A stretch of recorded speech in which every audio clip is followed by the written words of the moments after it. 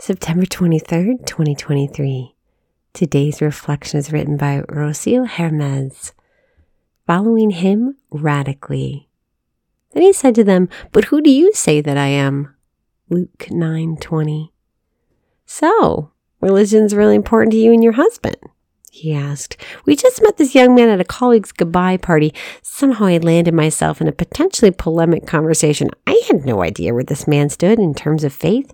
Do I keep it light?" I wondered, and just say yes, then move on to the next topic? Well, I couldn't.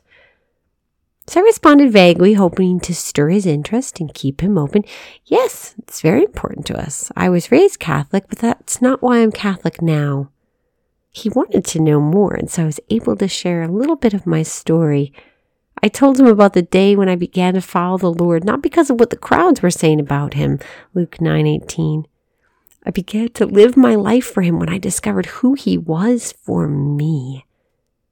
There comes a moment in our lives, sister, perhaps even multiple moments, when we have to give an answer to the same question Jesus asks of the disciples. Who do you say that I am? Is he our Savior, our Lord, our everything, or do we still see him as the crowd see him, only a prophet among other prophets, as a nice man with teachings of kindness, as a teacher, but not of a definitive kind? Your answer and my answer to this question will determine how we live. Do we follow him radically, or do we simply forge our own path and ask Christ to work a wonder for us here and there whenever we need him to? Sister, we are invited today to know the Lord more fully. His immense love for us, his identity and the character of his heart will transform and transfix us. When we discover him truly, we cannot help but say with Padre Pio, whose feast we celebrate today, I live for Christ. I live for his glory. I live to serve him. I live to love him.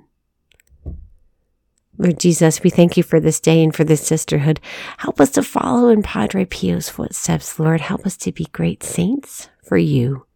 We ask this in your holy and precious name. Amen.